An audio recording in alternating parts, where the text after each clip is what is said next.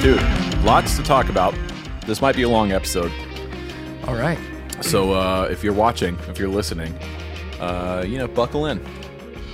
Buckle up. Buckle in. Buckle that up. famous phrase Buckle in. we've seen across Step highways in. in America. Step in. Buckle in. Buckle in.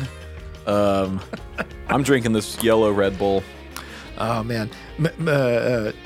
So Jeff and McKinley frequently, almost every day, they'll go and grab a coffee or something. Yep. And I said, get me something weird. And Jeff got me a Venom Energy. Gross, dude. It tastes like a watermelon, like Jolly Rancher. So It it's not looks bad. like it would taste like a watermelon Jolly Rancher. It looks like it would taste like, I don't know, like a dirty Rockstar's dirty cousin. Do you remember the, God, this would have been 15 years ago, Lost Energy, like the skate brand Lost? They had an energy No. drink. Okay, when I was in high school, I used to like stop at a gas station every morning and go get like a Rockstar or a Red Bull or whatever. And I was late to school every day because of it. But one day I got this Lost energy drink, like one of the big 40s or whatever. And I was drinking it in math class and then had PE right after. And I went and started playing basketball after drinking it. And my heart rate started running away from me. And it was I swore off energy drinks after that because I like couldn't calm down. Like my heart rate was going like 180 or 190 or something, even sitting down. Scared the hell out of me. So I don't do the energy drink thing. I like them, but I have I can deal with it. It doesn't usually get me, but you know what's funny is I have a similar story in college. And granted, so I was like a career student, so I was a lot older when I was finishing up college, older than the kids in the class with me. And I was just completely tired, just out of my mind tired, and I had a test for some high level psych class, and I drank a 5-hour energy, but it wasn't like a berry, it was like lemon. Right. And when I opened it, it was brown, like it was old. And I thought, here we go. So I just shot it, nothing on my stomach. About, I don't know, 5 minutes into the test, when you hear someone's stomach make a sound that Yeah. just it should never make. Yeah. That happened to me, and I started sweating, and the teacher looked at me and said, "You can go to the bathroom if you need to." And it's a wonder I made it back to finish the test. That's Did you all I'm puke? going to say. No. Okay. Got it. Yeah. Nice. Yeah. Yeah, man. Sick, dude. So I assume most of this episode is going to be talking about what you did for the past week. Yeah. But anything else exciting going on? Yeah, I got a guy coming down next week. So the week this airs, I got a gentleman coming down from Kentucky, a contractor, to look at the basement. And he saw my video a couple weeks ago about the basement build going really poorly. He's a fan of the channel. He's been a fan for a really long time. And he very kindly reached out and offered his services with his crew. So he's gonna come down next week, take a look at exactly what we need done. And I believe sometime in July, we're going to knock out the structural work and the framing, which will be a huge, huge win for me because that's like, I've literally been losing sleep over it for the last 9 months. Like I have so much anxiety pent up around that. So once we get the framing done, I'll feel so much better. Yeah. Yeah, I can only imagine. Any little thing, if it goes wrong, it's all I can do to walk away from it. Yeah. I would just be down there looking at it every day. I can't pulling go. my I hair. can't go to my basement. I can't look at it, like because every time I do, I just start to spin out and get anxious and everything. So, yeah. Well, that sucks. What's going on with you? Good. It's good that you have it sorted. Yeah. Man, we've been so busy. So we what have we done? We wrapped all the Airland drives. So we released the other color, the black gold. Yep. Which haven't been selling as well as the other colors. I think when we picked out this color, I was anticipating it looking like the TCS right there, which that's not mine. That's the shop's, which is actually a darker gold. Right. But it turned out a lot darker. And they all sound the same inside, but we wrapped all those. And when we started working on, and we announced this guy, the normal size Olympus, and it's man, it sounds incredible, and some other things. And so we've just been crazy. I've been working on some more guitar accessory things. Accessories. Not just the pickups, other things. Okay. So more to come on that, but just trying to stay focused in there's like a lull in the right around NAMM. Yeah. But I've been dealing with allergies really bad, but apart from that, it's pretty normal. I'm trying to get back on doing scheduled live streams, which it's been good. Yeah, I caught the one last week. With the pickups. Yeah, it's cool. Man, I've been using that Neural Tone King plugin. I need to get that because I've got the actual Tone King back there, and I want to shoot him out. Well, McKinley has been singing the praises of those plugins for months now, and I just hadn't bothered. And I got like an iLock membership and did the thing, and wow, it sounds so good. Yeah, that's like so.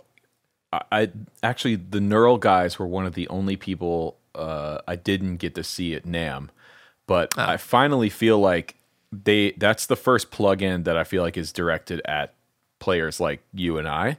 Yeah. They have the Corey Wong, but the Corey Wong thing is it's still a little left of what I typically do. Yeah, absolutely. And all the other plugins they've done are great, like the Abasi plugins and all that stuff, but that's just not my sound. So I'm excited to try this one out because it seems like our step in the right direction in the plugin game. Yeah, I think so. And I mean, I'm curious. Apparently, the Petrucci one is just out of this world too. Not just for shredder things, Yeah. But I'm excited because in just a few weeks, we're going to be at GearFest. Yeah, and we will are. be there. Yeah, we are. So let's talk about that for a second. You fill the people in. All right, so GearFest, Sweetwater, Fort Wayne, Indiana. The dates are June 23rd through the 25th, I believe. We're going to be up there, and we're actually taking Dipped in Tone live to GearFest. So what that means is there's going to be a live stream of Dipped in Tone on my channel on Saturday, the 25th, Saturday evening. Times are still TBD. And the idea is we're getting a couple of really, really special guests, like Tim Pierce and Pete Florin and possibly Girl Park. And so, yeah. So, yes, bowel talk. What? Anyway, so, yeah, keep an eye out for that. The live stream of Dipped in Tone, our first live show. And this is sort of a proof of concept for us, I think. Yeah. I would like to do this kind of thing more often, maybe like in Nashville or maybe around bigger events like NAMM or, guitar shows or something, be able to take Dipped in Tone on the road. So, yeah. Well, and now I have a relationship with, CME and there's there's a lot of potential. And so McKinley's coming up with me and I got some more stuff for the camera, like a frame and some, I bought a Rode Go. Like nice. mic thing. Nice. Yep. And I since this is only going to be an online thing and influencers and podcasters or whatnot are coming, you can schedule time. So I scheduled because I assume you're going to have your own block that you can schedule as well. I'll be honest with you. I haven't looked at it yet. I haven't looked at any of the emails or anything yet. I looked through the emails and I booked some time with Neural DSP. Yeah. I booked some time with Yamaha, so it's going to cover a huge range of things. Yeah. PRS. Nice. And I text Paul and he's going to be there and he said he'd love to meet up, so that's wicked. Fender, a few other places. So I don't know if we make other content along the way, that might be fun to see how that does, but we'll see. I am not planning on making any videos at the moment. I wanted to get through NAMM first, and then now I'm going to start to, I think, pick apart and see what I want to do there. But the only commitment I have at GearFest right now is our live show, which I'm very excited about. So yeah, it's going to be a Joliment. Yes. All right. Should we dip a rig before we get into the subject here today? Let's go. Let's go. Oh, wow. I found a goodie. Wow. Okay. This is from Jonathan Lubier. He's one of our patrons. Hold on, just stop. Yeah. It's 10. This is 10 for me. I don't even have to talk about it. It's a 10. All right, well, let me just hide this. Yeah. Pretty incredible. Let me drop this in the Discord chat as well. And No, you don't. Don't. Okay. man, this is, We still should actually talk about it. I'm just saying. I'm going to. Okay. All right. Now I can't submit it to. This always happens. Oh well, never mind. Sorry, Discord. You can see it on the screen. Man. What we've got here is Wow. a mighty rig. So he has a 1971 Hiwatt DR103 into a 2000s era Hiwatt cab with fanes. Yep. He's got a 99 American Vintage reissue Jazzmaster that's Yep. refinished by Mark Jenny. So that's MJT. Yep. Mark Jenny in burgundy mist metallic. His backup guitar, I'm going to highlight that on my screen, is a Echo Park 58 Albert Flying V, which you can see in this live stream image, the figuring on that Carina Yeah. is insane. Yeah. It's Wow. insane. And his signal chain, he's got a badass salvage custom case. Man, salvage. board. Yeah. Throwback to those guys. Yeah, but it's a beautiful tweed looking. Looks like the majority of the case looks like a basement or something. But we got some pedals on here. We got some pedals. Analog Man Sunface, Sir Henry Vibe, a Polytune, a DoD Mini Volume, the Wildwood Mjolnir, Analog Man King of Tone, a Timmy V2 running at 18 volts, which is exciting. Homemade bypass looper and momentary switch, and retro sonic flanger, Chase Bliss tonal recall, Empress reverb, Red Panda Lab tensor, and Chase Tone secret preamp. And then he's also got a DoD mini expression and mission expressionator for Wow. multiple expression outs for controlling the pedals. Pretty sick. This might be my favorite rig so far.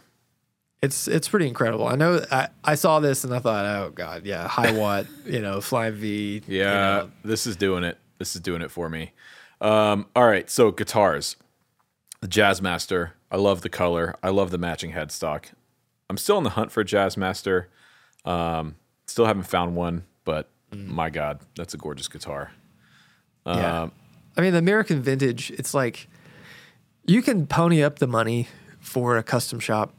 You could save and get a vintage one, but all things considered, the Fender American Vintage stuff, or I mean, like whatever it's called now, American Original, I guess, Right. are incredible guitars. I don't, you can't really fault them. So You can't really fault them. And there's an interesting discussion there we should probably earmark for a different podcast episode. Is when you look at, let's focus on Fenders, for example, whether, should you buy, so a Jazzmaster is a good example of this. Vintage, custom shop, American, Mexican, Squire, like all the different versions of Jazzmaster, and which one you should buy. There's pros and cons to every single one of those. And quite frankly, none of them are a bad choice. But for me, I think, and we could talk about this more on a different episode, but I think the advantage with going something that's vintage, like a Jazzmaster, is yes, you're going to pay top dollar for it, but it's likely not going to ever depreciate because they're not making any more of them, and demand for them, even if it dwindles, there's always going to be people that want that kind of thing. So yeah, that's a whole other discussion. The Echo Park V. Now, there's a chance I might have played this guitar. Oh, because in 2019 in August, we were on tour with Gary Clark Jr. and the first date we did was in Detroit, and Gabriel Curry from Echo Park came out to the show and brought a V, and I believe it was a customer's V, which I found out later, which felt a little weird, but yeah, I don't know how many of these that he built, but it was the one that I played was particularly good. Now I know Echo Park has a bit of a controversial. There's he's had a controversial past online. We don't need to get into all that, but yeah, killer guitar. it's I I recently got into Peach as a dealer, and Peach Guitars in the UK, and they're doing like kind of a Wildwood thing where they demo like every guitar, and they've been demoing all those Carina V's that Gibson Custom Shop's making, and every single time one of those videos just like pops up in the feed, of the shop's YouTube channel, and we watch it, we all just kind of like stop and stare at it, and I don't need it. I don't need it at all, but man, I want one. Man, I think the best example of a V in terms of sound is the Jack Pearson video of him playing the 58 V at Songbirds, and it's tuned to C sharp. To me, that's it. That's the V sound, right? If I had one, if I ever got one, I think I would just do that. I'd put it in C sharp or D standard and have it just be the most growly, low end kind of rad thing ever. Yeah. All right, pedalboard. Salvage Custom. Yes. Whatever happened to those guys? Do you know? I have no idea. I feel like the whole like really fancy pedalboard thing kind of fell away. I don't know, like 5 or 6 years ago. Well, I remember they were huge, and that was around the time I think I was playing in church a lot, and those were really popular with the church bros. I never had one, but I remember following the guy on Instagram. He was a good follow, and then I think like they just kind of stopped. I don't really know what happened, but they made really cool boards. Some notable call outs here, things that stick out to me. The Tonal Recall from Chase Bliss. I'd love to have one of those. The Empress Reverb is fantastic. The Sunface, just beautiful. Wildwood Mjolnir. I think of all your pedals, that's the one I like the most. It's really special. King of Tone, overrated. Sorry. And the Red Tensor is really cool too. Have you ever played one of those? I haven't, but I've watched a lot of videos. Andy Pitcher is a friend of mine. He does a lot of those, their videos. Yeah. What do you think about this board? I think the board's pretty remarkable. I mean, there's not a lot that you can't do. I mean, having the Mjolnir, the King of Tone, and the Timmy, I mean, that's a lot of gain stages, but I mean, that's getting nitpicky. Right. But I mean, everything else, I mean, it's everything you would kind of want from it. You're cherry picking out of any category, and it's like the best of each category. Yeah. I mean, for all intents and purposes. So yeah, it's pretty incredible. Dude, great. And then the High Watt. Go. Yeah. Come on. Have you ever played a 103 before? I've played some vintage High Watts at Carter Drink, but it's been a long time, and I honestly don't remember. I played like a Pete Townsend signature. I know I've played a 50 and 100 water, but I can't remember which designation they were. Yeah, so I've only played the 103 that I played was one of the new ones, but it's like the English custom shop one. Yeah. And the guys that are building those now are doing them true to spec. I mean, as far as I know, with modern regulations and everything taken into consideration, you can buy a new High Watt and it is for, all intents and purposes, the same as an old one.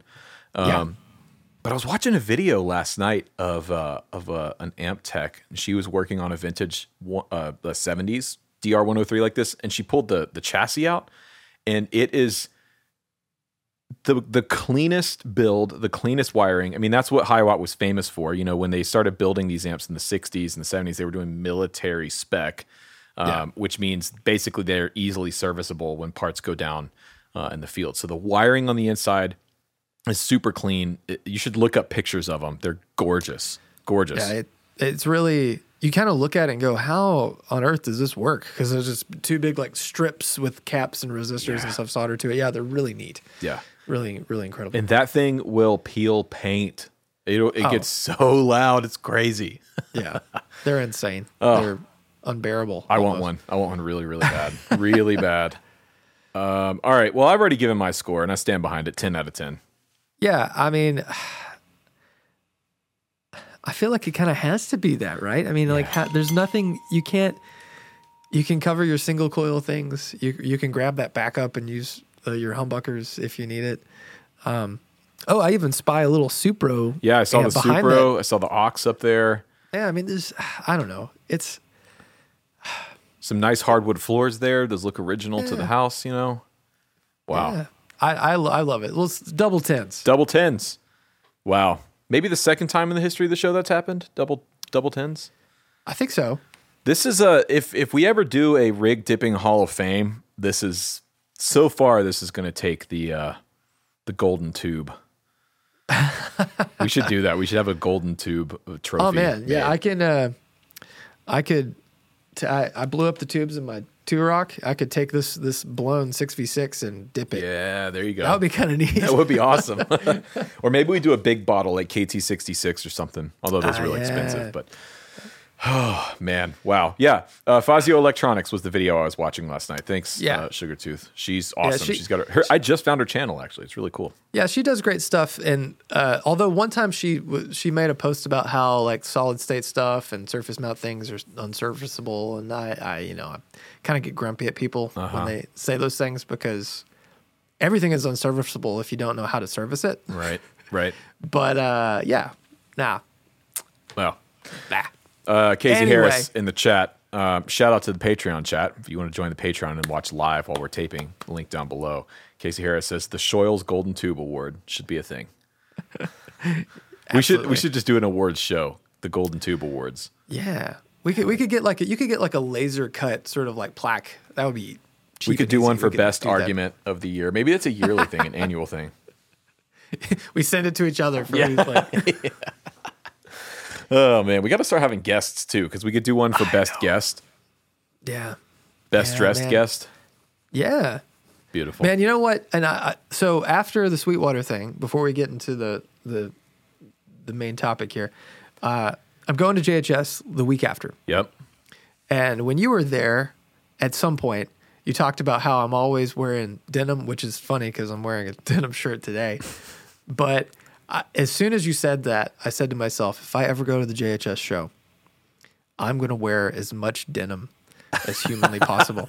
Please do. And I haven't planned this in enough. I haven't done this yet, and I still might. But I thought I'm going to wear a denim shirt, jeans, find a denim like Chucks, belt, denim printed socks. Yes. Go all out. All of it. I want to see all of it. That's great. But it's hot outside, and that might be. Well, they got AC though. It's okay. We live in modern times. I'm worried about the drive. We're driving, so we're you're not going to wear it while you're driving, are you? I might. We're going to attempt driving the EV the whole way and recharging. We're going to see. I mean, I might get cold feet, and we might take the Tiguan, but we'll see. No, it's okay because you're taking. What is that? Is that 70 or 40? What? Because we came back that way on our trip. We came through Kansas City, St. Louis, Nashville. I don't know. It's kind of up and over, so I'm not entirely sure. Well, but there are charging stations like you could do it periodically. Yeah, it's just it's a nerve-wracking thing. But anyway, what are we talking about today? NAMM recap. Last week was a hell of a week for me. Yeah. We flew out to LA. Well, actually, when you're listening to this, it's 2 weeks ago, but NAMM week. So we flew out on Monday because we had a lot to do. It was a very, very busy week.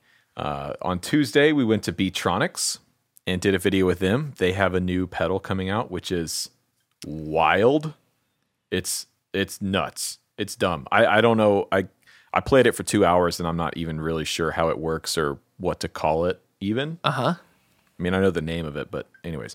So that was cool. Felipe and the crew over there are super cool. I got to see their operation and like how they custom paint all their pedals and everything. It's awesome. Big fans of Beatronics. Then Wednesday was honestly one of the highlights of my career thus far. One of the coolest things I've ever done. So we were out there for Universal Audio making a video with the new amp pedals. The video is probably out by now, but they reached out about sponsoring a video. They wanted me to do a video and said, so basically what we did is went to Sunset Sound on Sunset, the famous recording studio with Tim Pierce and James Santiago from Universal Audio, who actually designed the pedals and who designed the aux and the effect pedals. James is a madman. That man has forgotten more about guitar tone than I'll ever know. Right. So we went to Sunset. I brought my crew with me. And we spent the day in room 2 at Sunset with the actual amps that they used to base the pedals off of. And the amps they used to clone? Oh, wow. So, in fact, the AC30 we were using, if you own an aux, you know the AC30 cab with the silver bells, it's that amp. It's those speakers that they used for the aux. So that was cool. And we went there and just to be in that studio. So first of all, we get there, we load in. I'm a little nervous, if I'm honest, because this is a big production. This production costs a lot of money. It's more than just me walking around with the camera. There's a lot of people there, and there was just a lot of pressure. I felt a lot of pressure to make sure the shoot went well. We get there, and while we're setting up, the owner of Sunset Sound, Paul, walks into the control room. His dad founded Sunset in the early 60s for Walt Disney. So that studio started so that Disney could record the soundtracks to all the early Disney films from the early 60s. Okay. Wow. Okay. So he and James start talking.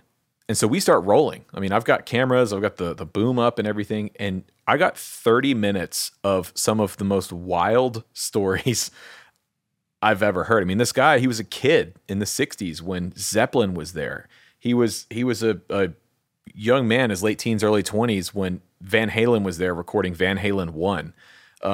He was there when Toto recorded Africa in the room we were in. When the Levee Breaks, Led Zeppelin was mixed in the room we were in.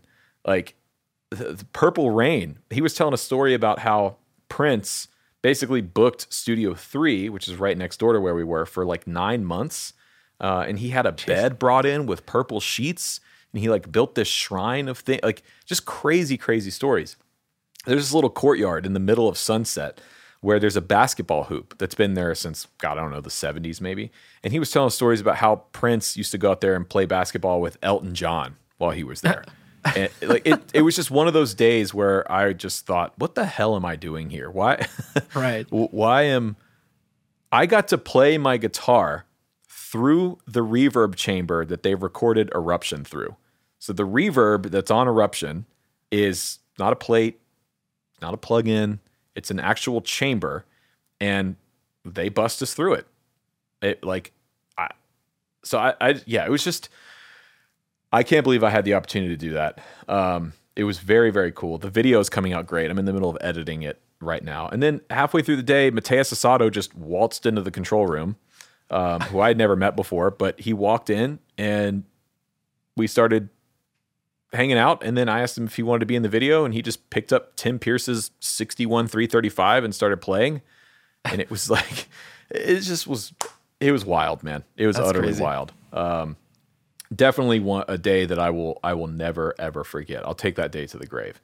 And it gave me an idea for a video series that I'd like to do with Tim, where we go around to all these amazing studios like Sunset and NRG and all these places, and we basically make these little documentaries on these studios, because Tim's worked in all these rooms. So having Tim there was great, because he would just start sharing stories about what records he cut there. He worked on the big Jason Mraz record they cut there. I mean, it's, it was, a really, really special day for me. That's awesome. So again, thanks to UA for setting all that up, because I kind of put their feet to the fire when I was like, okay, here's what I want to do. I want to take your pedals to Sunset Sound with Tim Pierce, and I want to shoot them out against the amps. And they were like, all right. So, you have to watch the video to see how it turned out. Yeah, you do. So then, Thursday we moved from West Hollywood down to Anaheim. We went to Norm's Air Guitars. Mm-hmm. Unfortunately, Norm wasn't there, but he's making a speedy recovery, as I have heard. So, good vibes towards Norm. Made a video with them, which is really cool. Played the best Strat I've ever played. 56 maple board. It had been refretted, and it played way better than most vintage Strats that I've played. Oh yeah, that's the one thing that I think any person that actually gives a shit about playing the guitar, they don't care, as long as it wasn't done bad. Yeah. So it was funny because Paul Davids went there. I don't think he's doing a video, but Mary Spender was there. I think the day before I was. She made a video. And so I was joking with them. I was like, we should all figure out like what thumbnail we're going to do, and let's all just make our own version of the same thumbnail for the same video and just post them on the same day. I thought it was funny. I don't think they thought it was that funny, but man. And then NAMM. Oh, yeah. Well, Zap Rose Dower brings up a good point. Red, how many strats have you actually played, though? Okay. For those of you that don't follow me on Instagram, occasionally I like to take comments from that I see on my channel, and I like to repost them. There's a certain type of comment that I like to repost, and the one from yesterday was like basically was stating in so many words that my opinion means nothing because I have possibly only played several hundred strats, and there's maybe 15 million strats that have been made according to this person. So therefore, I can't have played enough strats to tell which one is the best one I've ever played. So therefore, my opinion means nothing. But you can have played two, and one of those will have been the best one you have ever played. Sure. But Zach, see, where you're going wrong is you're thinking with logic and rationale. Oh, yeah. And we're talking about a YouTube commenter. So those things don't apply to some YouTube comments. Man, yeah, that was fun. That was a good one. And I mean, like, you know, it's funny though. There's certain guitars that it doesn't matter if you've played 10 or you've played 10,000. You'll know immediately if that is the best one. Yeah. And they'll stay with you for your entire life. So long as you remember that moment, you'll remember how special and those guess guitars what? are. You can have a best one that then you play one better than that best one, and then that becomes the new one. Because people are like, oh, you've said that before. It's like, yeah, this one's better. Right, yeah. This one's better than the other one that I played. Therefore, it's now the best one I've ever played. Isn't it weird how we build on all the experience we have in our life? It's crazy how that works. Well, anyway, that's funny though. I enjoy that. I just wish, like, I like when people are catty and just call people out because that's how I am.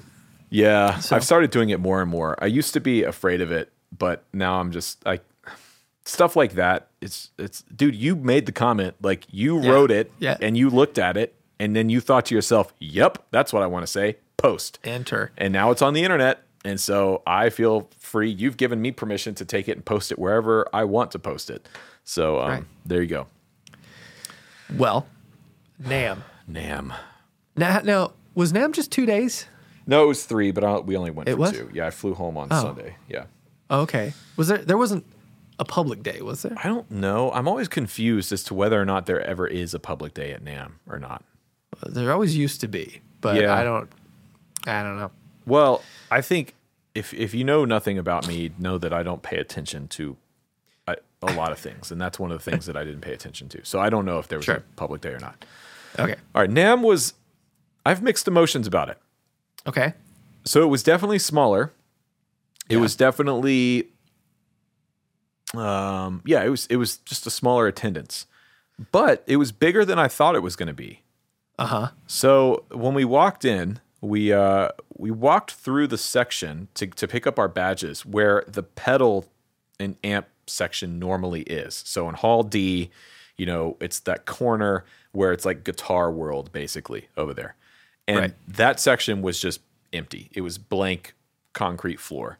And so when we walked in, I thought, oh no, there's nothing, nobody's here. This is it. And I felt sad because to me, that's all the stuff that I want to see at NAMM are the pedal builders and the amp builders and the guitar builders. And like, that's where I want to spend my time. And it was just empty. But as soon as we walked in, we started looking around. We were like, okay, actually, no, there's some stuff here. The big brands weren't there. Fender, Gibson, PRS, they weren't there. But Gibson wasn't there? No. Martin was there. Okay. Boutique Guitar Showcase was there. Right. Eastwood, like a lot of the medium brands were showing up. They were there. So my initial plan was, we're only going to be here for a day. We only need to spend a day here, and I can get everything done I need to get done that day. And that wasn't the case. We ended up having to spend 2 whole days. Right. And I still didn't see everyone I wanted to see. So I don't know. Go ahead.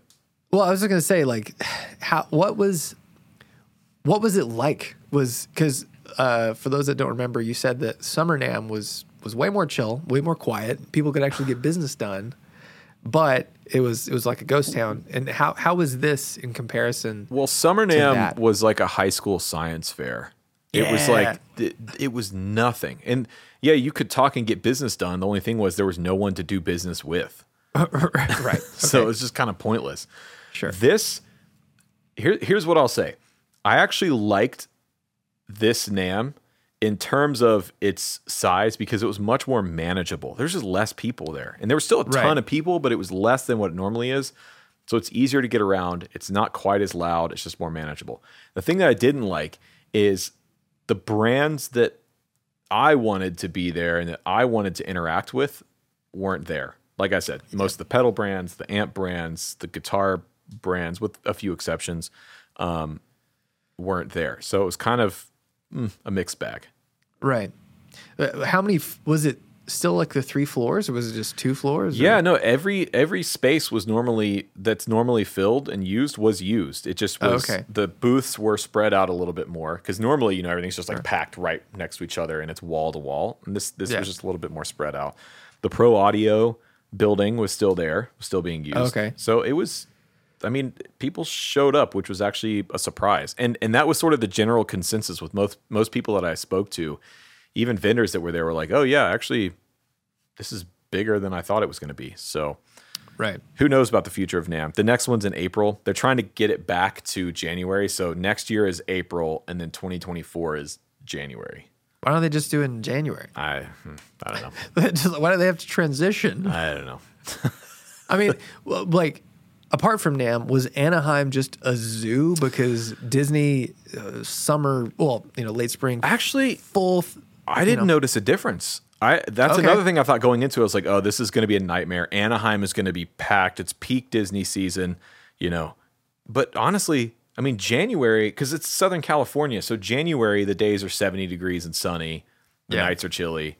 In June, the days are 78 degrees and sunny. The nights are chilly. So it's kind of like, I didn't really notice the difference. Because schools are out, and like, so I thought it was going to be crazy. But I mean, to be fair, a lot of people that are going to go to Disney are going to stay at Disney and not leave. So, I will say the Airbnb that we got in Anaheim, I was just sitting around.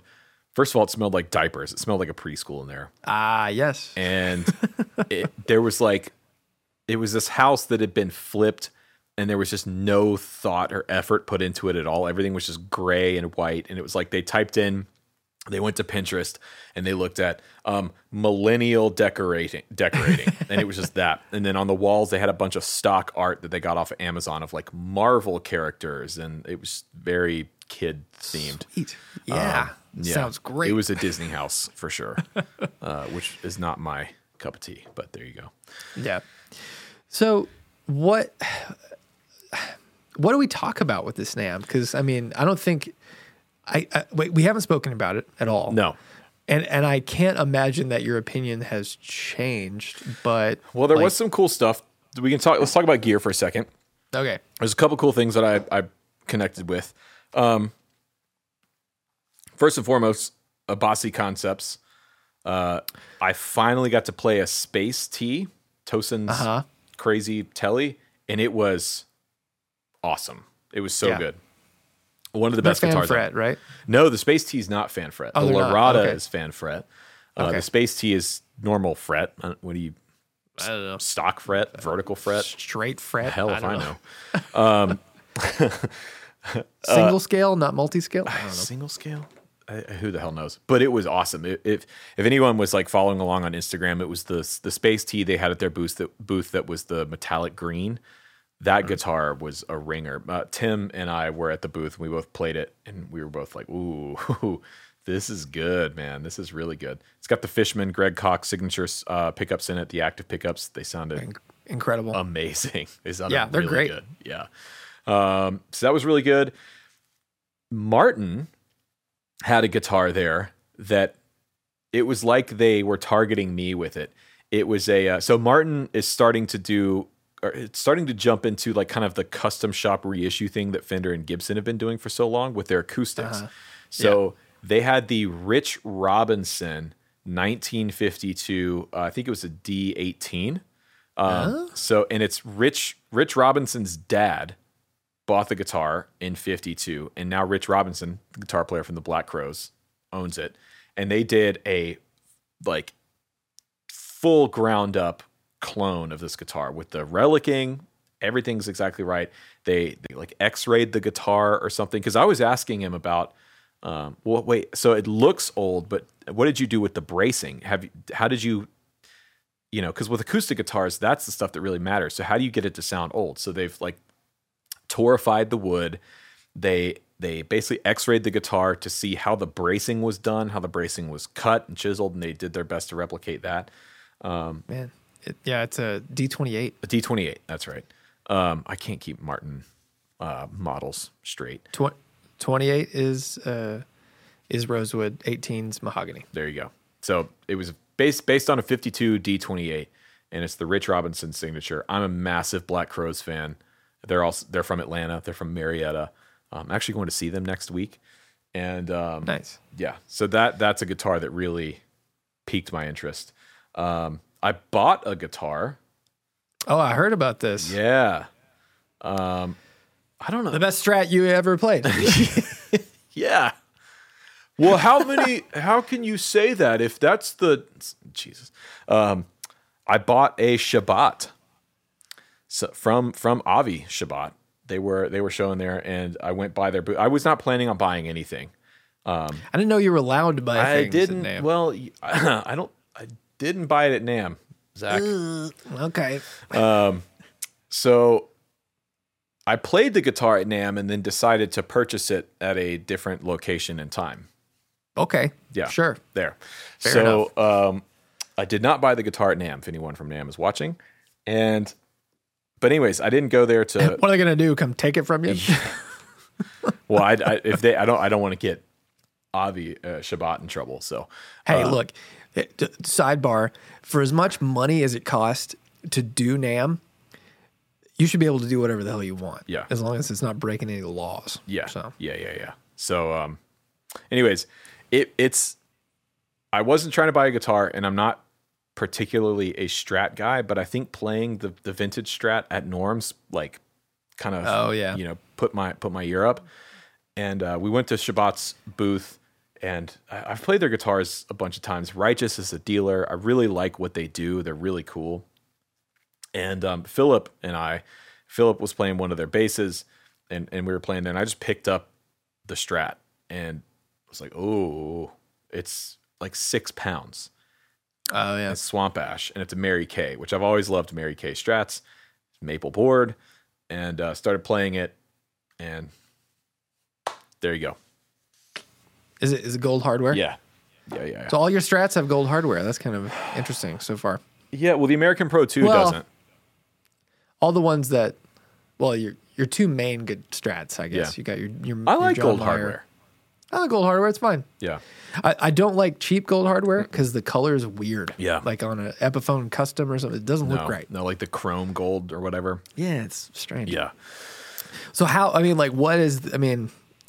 because we saw that, and like I don't know how much it costs, it's whatever, but like, why that over a Fender, Because I played that one, and that one felt and sounded really good, and it's a really light. You were like, I need it. Yeah. Okay. Because yeah. it's like, okay, I could buy this one that I know is really good, and I could support a small builder who I like, or I could then go and try and hunt down another one that's as good as this one that I have right here and could buy right now. Yeah. You know what I mean? Sure. So that was the idea. No, I get it. Yeah. Yeah. Man, I'm trying to think of what else. Lots of pro audio stuff that I thought was cool, but nobody on this podcast is going to give a shit about that. And I think, what I'm curious about, because I heard from a few people that did go. I know Cornerstone Emilio was there, and he came from Italy. Like I remember when he said he was going, I was like, "Are you sure? You want to?" and he had like a post NAMM post and was saying how he didn't do hardly any business. Yeah. And to me, I get it. It's an experience and that's great. But the fact now that you have to be a NAMM member, I mean, maybe if you're doing a shared booth, you can get around it. Right. But I just think it's a load of shit that to be a NAMM member, you don't get free badges anymore. Right. So I don't know. If you're making that effort, it's just kind of shocking that nothing happens. Yeah. Because it feels like you just gotta go and show your ass a little bit. I mean, and that's how I've felt when I've gone. It's like, look, I'm doing it. I'm here. I'm proving to the world that I exist and I'm worthy of being a part of this community. But at the end of the day, I might have picked up 2 dealers when I could have just cold called some places. Yeah. Well, that's been going on for years. And for me, like, this is the interesting dichotomy of NAMM, because I'm not a dealer. I'm not a vendor. I don't have a business. I don't have a dog in that fight. Not yet. Yeah, but when I do, I don't think I'm going to go to NAMM.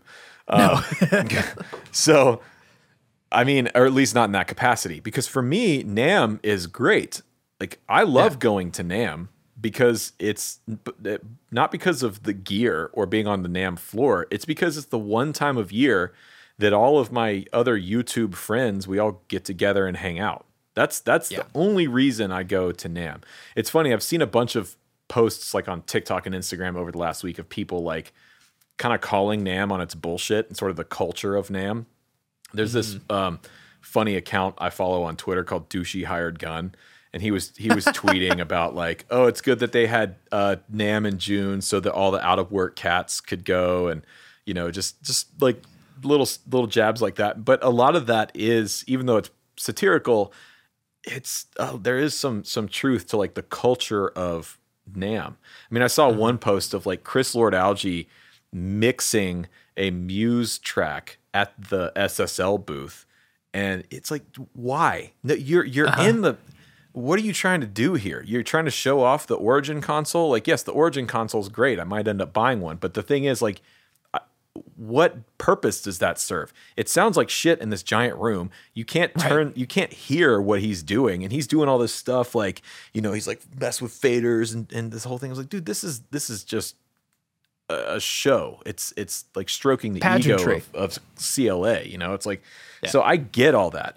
That's not why I go to NAMM. I go to NAMM because it's a giant thing. And the funny thing is, like, most of the YouTube crowd showed up there with a few notable exceptions. And we all got to hang out. And the one thing that kept coming up from literally everyone I talked to was like, we just need to do this. Like, why don't we just do this once or twice a year? Like, forget NAMM.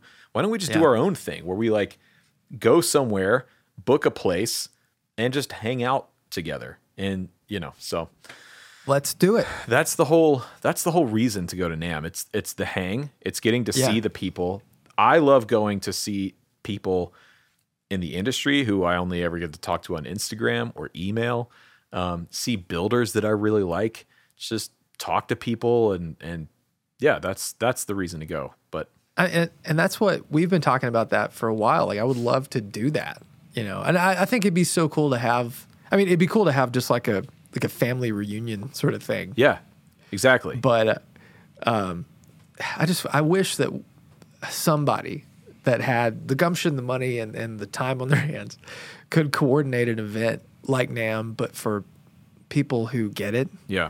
At least for the guitar community, and there should be, because it really sucked not having the small, specifically the pedal brands there, because that's what's always cool. It's like going by the Chase Bliss booth or Nick Greer's booth or like your booth or like Novo guitars. Like, I mean, Novo doesn't need to show anything because they can't barely take any more orders than they already got. But it's like, still though, there is value in a gathering like that other than just selling product and picking up dealers. And in the YouTube comment, I just saw James said Sweetwater Gear Fest. I mean, that's a good idea.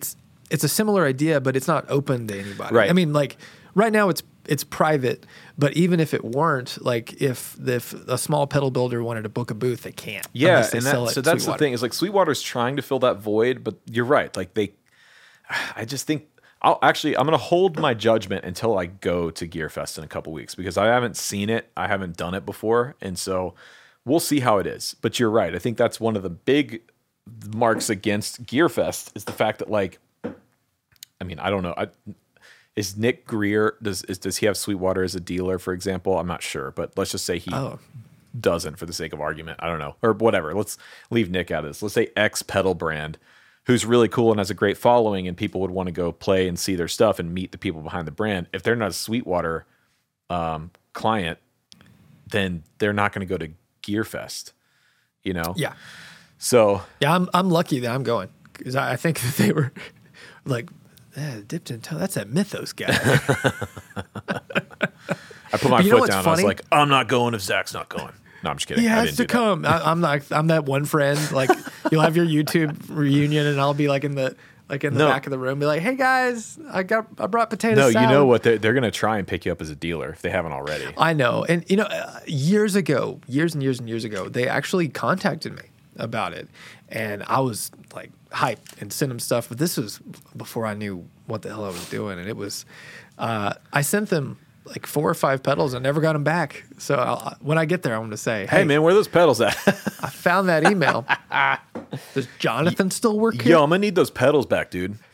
Yeah, man. Well, but I think it's like it's a step in the right direction because how, at least based off what I've read of the things that are going to happen, they're going to have all these booths. They're going to have all the people that are associated with these companies be there, hanging out, doing meetings with guys like you and I and influencers, but also when it's open to the public, that's going to be the thing that they can do as well. And then they also have like a Marshall wall where you can just sign up for a time and go play a wall of Marshall stacks outside at full blast.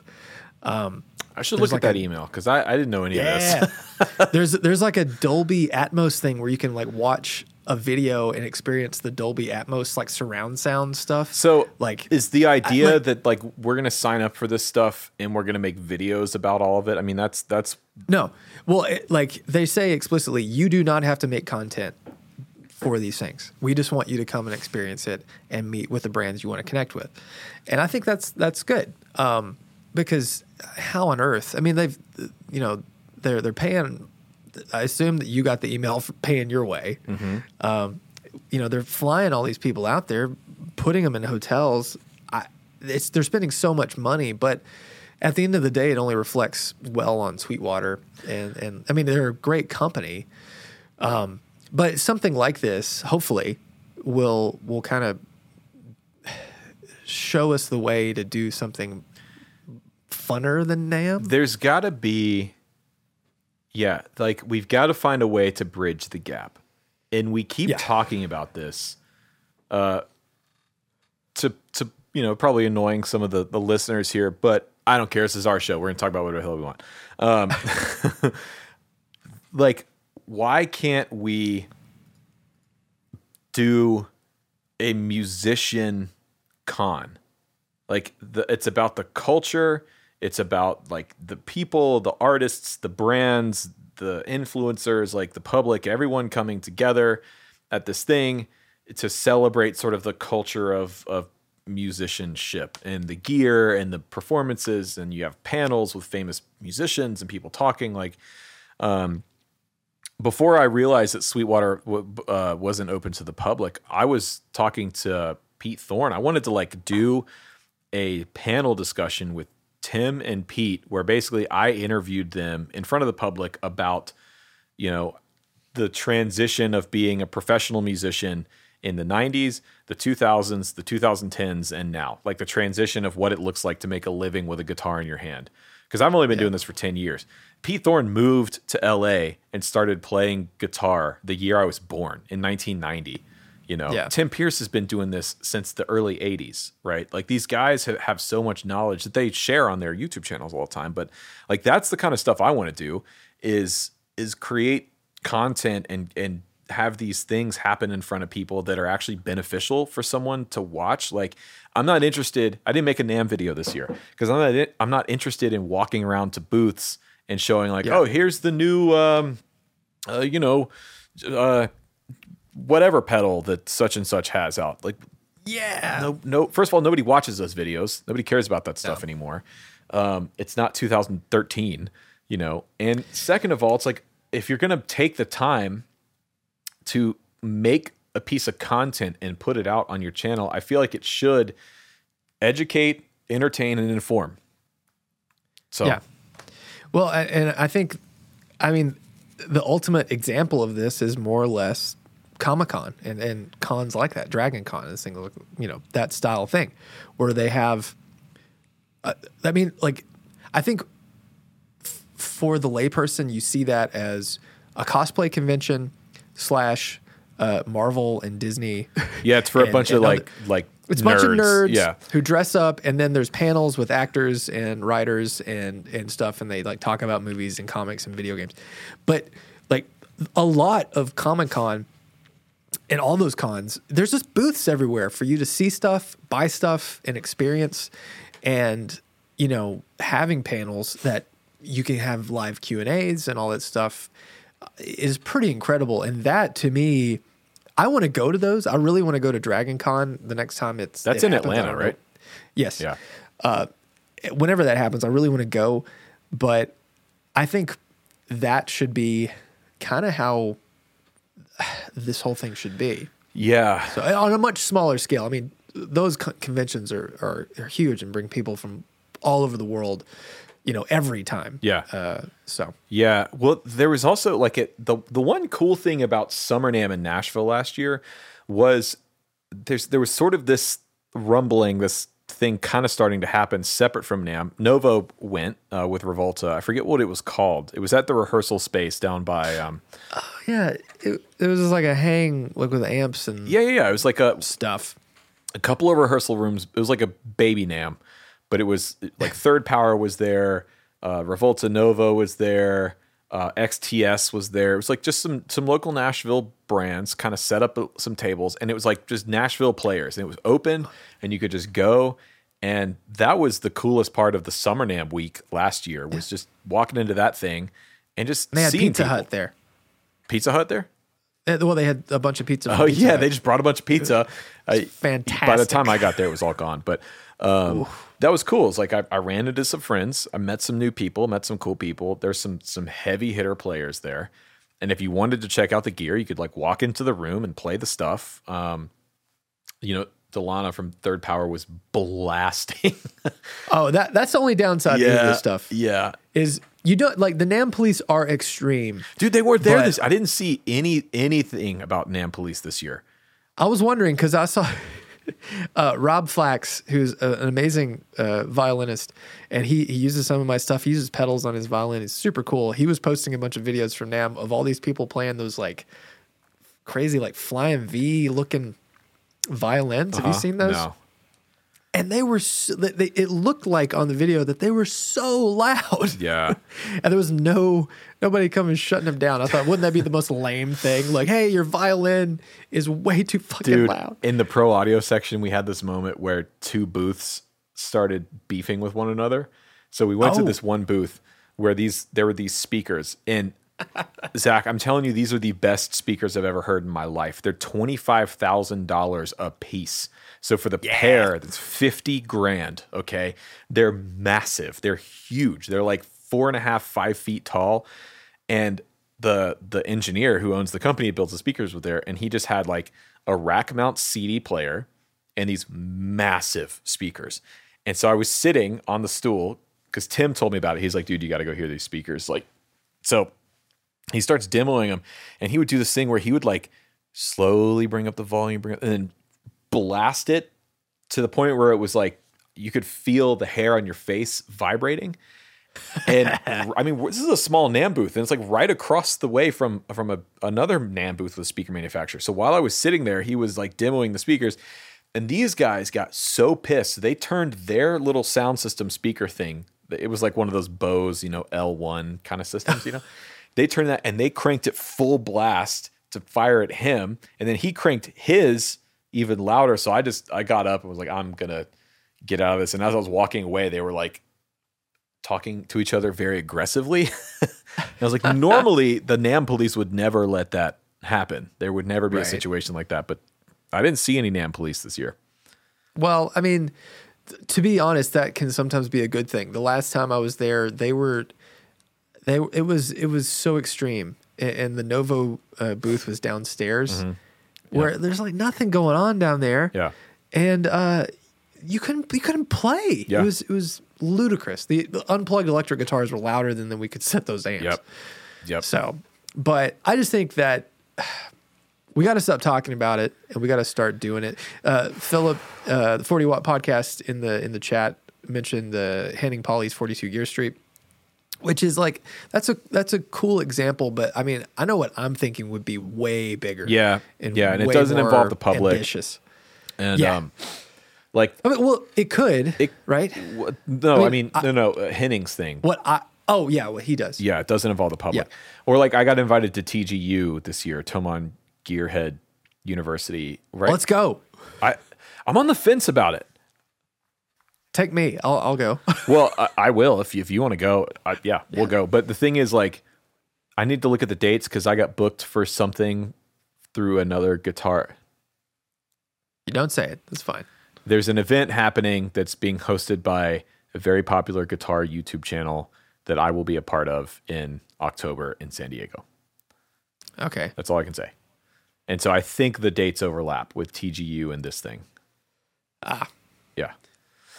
So if they don't, though, let's talk about it. I would love to go. Toman is, I mean, they're like, are they bigger than Sweetwater? If they not, they're close from what I understand. Because Sweetwater doesn't sell in Europe. Tomon doesn't sell here. So it's like the Sweetwater of Europe. Yeah. But Europe's a big place. I mean, America's big. America's a big place, Zach. I don't know if you've been to America. No, I know. I've looked at a globe and a map. Shit, man. Let me tell you something about America. All right. It's a big place. So, okay. Well, maybe we'll go. If the dates don't overlap, I'm always down to go to Europe. I love going to Europe. We're going to be really jealous. Bring her. And Graham. We have to find someone to watch the damn dog. It's we'd have to do the same thing too. You know? Yeah, but you have like friends and family that like your animals. Oh man. Yeah. Well, there you go. That was NAMM. Trying to think of anything else. Are you going to go again? Like, are you going to continue to go? Because initially you said you're not going, and then I said I wasn't going because my friends said they weren't going, and then once we have this group thread, and then once like the replies started coming in, like, yeah, book my flight, we're going. I was like, oh shit. Well then, okay, I'm going to go because I don't. And then the UA thing came up, and so it was like, well, since we're going to be out there anyways, let's do this in LA. Yeah. So, yeah. It's for me, I will go to NAMM if my friends go to NAMM. Yeah. Like I definitely had FOMO, and my best friend that would be there would be you. Mm-hmm. And that was it. Yeah, but it's another opportunity because here's what's cool. Like in the YouTube guitar community or just the YouTube community in general, like there's a hang that happens there, and it's become kind of tradition, like the NAMM hang. And by Saturday night, it got pretty crowded, pretty big, but it was cool because you had like Paul Davids and Mary Spender and Adam Neely and Rick Beato and Tim Pierce and Pete Thorne and Samurai Guitar Player and like all these bigger channels. And then you had like smaller channels, people that had just started, had 2,000 or 3,000 subs. It was their first NAMM, and there was no vibing one another. There was no like sense of elitism. Everyone was talking to everybody. Everyone was cool. And that's how it was my first NAMM. Because I wasn't there. I should have. Dude, I could have put them in their place. Yeah. Who are you? Yeah. Oh, cool. How many subs do you have? Yeah. All right. Well, anyways, no, my first NAMM, I had like 20 or 30,000 subs. And that was my first time meeting Paul and Adam and Mary and everybody. And everyone was super cool, super inclusive, and we all became friends. And that is the reason to go to NAMM for me, is that specifically that hang. It was Philip's first time. Philip Conrad, my best friend, bass player. He's just starting his YouTube channel. It was his first NAMM, and I think he was a little concerned about the hang. He was concerned about getting vibed at the hang, and it wasn't that thing at all. Everyone was super inclusive, super cool. And he walked away. He and Chris, my video editor, walked away like, "Oh my God, that was amazing. It was so much fun." I was like, "That's the reason to come to NAMM. That's the only reason we come to NAMM, is for that hang." I had the FOMO. I had it real bad. So, well, the good news is it's only 10 months away. Yeah. I don't know. And every time it comes around, I'm like, I'm not going. Yeah, it's because you're grumpy. You get grumpy about it. You're like, I'm not going to that. I'm like, why I'm not, so dude? grumpy. It's gonna be a good time. I'm such a grump. And here's I like a plan, like a really definitive plan. And like when you said I'm not going, I'm like in my mind, like nope. Yeah, but then what happened when I said I was going? You were still like, no, I'm not going. I know, but then I had already previously made up my mind that I can't go, and I have a lot of other stuff going on, like travel wise and stuff. Yeah. We all do, Zach. That's bullshit excuse. When you have a kid, you'll be like, oh well, crap, true. I can't just go. That's true. Well, do you have a shield? I don't know what I'm gonna shield. I do, but I already talked about it, which was that guitar, and it's not actually here yet. Oh, the Shabbat, they're shipping it? Yeah. Because I was excited about it and I wanted to take it home. And he was like, okay, well, I've only got a gig bag, thinking it would be like a Gator case or mono case or something. And he showed me the worst gig bag I've ever seen. It was like basically made of notebook paper. It was like the floppy little soft. And I was like, I've got to fly tomorrow. He's like, yeah, you can. I was like, no, just ship it. No, see, if you had a Strandberg, you could just put it right in the overhead. Yeah, no, that's so great. Yeah, perfect. Perfectly. Fit perfect. Yeah. I've got a shill. Okay, this is a good one. This is a good. No, it's right here. Oh, all right.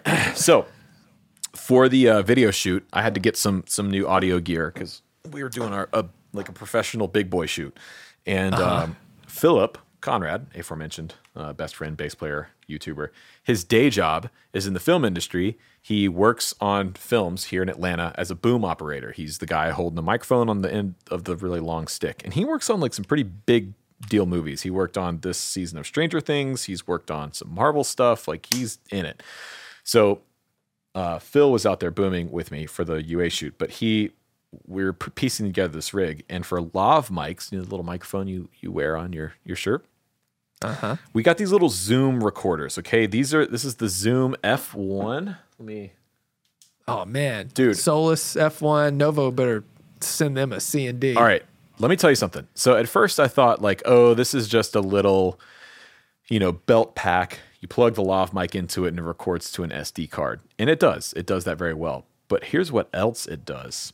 You take this little top off, and you can plug the microphones, the capsules from like the H6 or the other things into this. So you plug the XY mic into this, and you've got a tiny little handheld field recorder that you can stick wherever. It's super small, super lightweight. So I have 3 of these now, and I'm so stoked about it. Like, can you plug the XLR input thing? Can you plug all the things into it? Yeah, you could get the XLR capsule, any of the shotgun capsule, the mid-side capsule, the XY.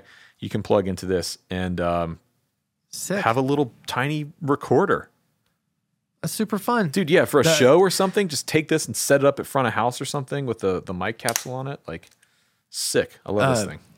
Philip in the chat said his the battery door is finicky or it can easily break. Yeah. It's broken 2 weeks, so be careful. Yeah, it is. In fact, mine just actually popped open while I was like handling it. But yeah, I'm a fan. Nothing a little gaff tape can't fix. Yeah. I love Zoom stuff, but they look like a Casio watch from 1998. Yeah, they're not the coolest looking things in the world, but I have to say, I'm a huge fan of what they do. The H6 is one of my favorite pieces of gear. I bought it years ago. I still use it all the time. You can use it as an audio interface via USB. It's awesome. They had a booth there. I didn't have time to stop by and say hello, but I'm a big fan of Zoom stuff. Sweet. Well, I just grabbed a pedal off the floor that I've never showed. And we'll just call this my shill. And I do like it. And seeing as I'm going to JHS, Have you ever played the Kilt? I have not actually. So the Kilt is a signature pedal for Stu G, and this is the V2, and it is basically a slightly tweaked version of a Big Sonic X Pandora, the ZZ Top. Supposedly, I mean, Billy is such. Who knows what that guy's ever used apart from Les Pauls. But this thing rules. The OG one was like a two in one. Yep. And it was great.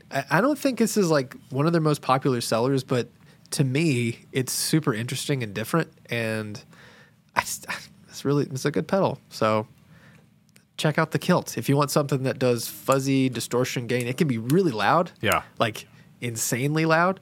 But yeah, fun pedal. I'm a fan. I'd like to check one out. And I did get this again. So hey, shut up and get off my yours is the same color as mine. I just got mine last week. I got a green one. You got a green boy? Yeah. Did you get is it the big one? Yeah, the big boy. Oh my gosh, Look it's at so us. big. Huh? Dude. Matchy. Well, yeah, but I have giant, I have big hands. So for me, like my video editor, Chris, has one of the, what is it? The SE, the smaller ones. Yeah. And when I use his phone, if I have to like edit a picture or something, he'll hand me his phone. And it's like, what is like, it's a toy. What am I using? I can't see. So like but yeah, anytime I pick up a small phone, it feels like, you remember Men in Black? Yeah.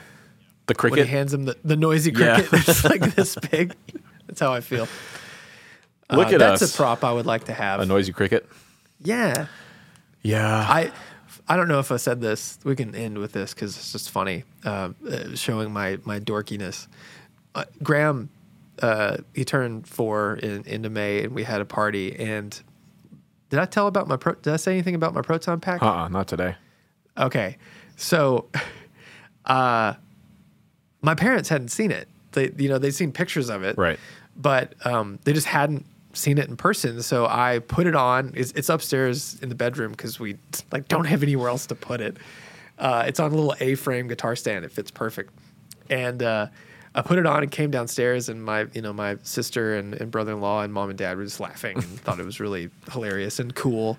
And then I took it outside to show Graham because he loves it. Yeah. Whenever I put it on, he's like, "Yeah, Daddy." And that's my dad. That's my dad. He's got a Proton Pack. Your dad have one? I doubt it. And he was like, "Dad, your Proton Pack's so cool." And I felt real proud. And then all the other parents were just like looking at me. It's fucking nerd. Jesus. Yeah, one of Morgan's mom friends was like, "What is that?" It's a Proton Pack. Excuse me. Listen, Janet, this is a Proton Pack from the movie Ghostbusters. Maybe you've never seen it or heard of it before. Yeah.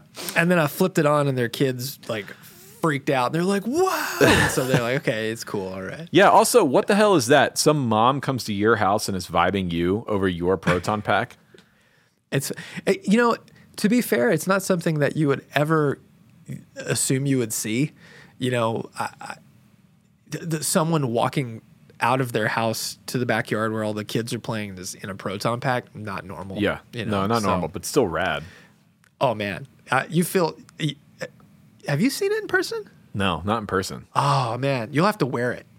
You feel it's incredibly heavy, but it's just one of those things you put it on and you're like, dude, this is pretty cool. Holy you flip shit. it on and you hold it. I just got the best idea. So here it is. Next NAMM in April, we're going to go and we're going to walk around the NAMM floor with you dressed up in full Ghostbusters cosplay. Okay. And you can. What are you going to be? I'm just going to be me. But you can. I can't be the only idiot walking around. No, you can kind of embrace it. Be like, I thought we were going for more of like a Comic-Con vibe this year. You'd be a hit. Where's the contest? You'd be way cooler than half the people there that dress up like it's still 1986 and they're going down to the Viper Room or whatever to see Warrant play or whatever. We didn't even talk about that. Like, what were the people of NAMM? Was it still Saturday like was all the shredders? Yeah, Saturday was pretty special. Yeah. Saturday was pretty special. I do love it. One of the best parts about that convention is the people watching. It's great. Oh yeah. It's really, really good. Is there still that Instagram account, People of NAMM? I don't know. There's probably a hashtag. I like the ones where everybody's asleep. Those are really funny to me. Yeah, I like that too. Because for those that haven't been to NAMM, how anyone could sleep in that noise is pretty astonishing. I mean, I get it because it's exhausting. It's like, Yeah. it's just physically exhausting. But And emotionally, just talking to that many people, you're just like, I can't yeah, exist anymore in this world. yeah. But no. Oh, I met Addison. He was in Nashville. Oh, really? What were they doing in Nashville? Yeah. Visiting just for like a weekend. That's great. week. Addison's great. So we hung out. I think I'm gonna have him when we get to the part of the studio when it comes time to like hang lights and wire stuff for that. I'm gonna have him come out for that because you will see when you go to the JHS show and you see the room and you see how all the lights and everything are run and the cabling and everything is run. That's Addison. Oh, okay. And it's rad. You're gonna be into it. All right. Yeah. I did have this moment when he was coming by. I was slightly embarrassed because it's like, wow, a guy who works for Earthquaker and JHS are the biggest pedal companies in America. Like, full stop, no questions asked. Well, Electro Harmonics. Oh, well, yeah, but like, yeah, okay, yeah, sure, but a more Hold on, let me think about some more. I can shit on your point some more. Hold on. not legacy brands, Right. of the modern era. Yeah. And like he was coming to hang out, and I was like, oh man, like it's so small and it's messy. So it's like embarrassed. To be fair, their shop's pretty small too, actually. You'd be surprised at how small the JHS place is. That's going to make me feel even worse. Like, how many you build every day? They're just on top of each other in there. It's just crazy. Yeah. Like you can't, like, it's organized chaos is what it is. It's astonishing to me that they operate at the level that they do, and that's such a small little area. Yeah. Well, I think that pretty much covered it. We did it.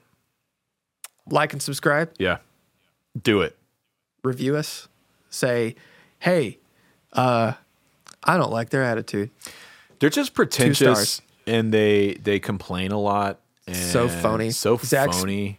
Thick mustache. He's got a real Wilford Brimley vibe going on from The Thing. I will say, I met a lot of people at NAMM. A lot of people came up and said hello. It was very, very cool. And a lot of people that came up and said hello said they loved Dipped in Tongue. Good. Did you ask if they were subscribed? I didn't. I should have. Like, oh, are you subscribed? Oh, you're not? Yeah, no, and that's the biggest thing too. Like in doing the live streams for my own channel, trying to get back in that, people were talking about how great the community is, and I think that's the most special thing about doing any of this is building like a community where we can just not like think or talk about all the nonsense and terrible stuff that's going on in the world. Just focus on having a good time. Yeah, just hang out. Yeah, we're all having a good time. Well, awesome. All right. Goodbye. Bye, everybody.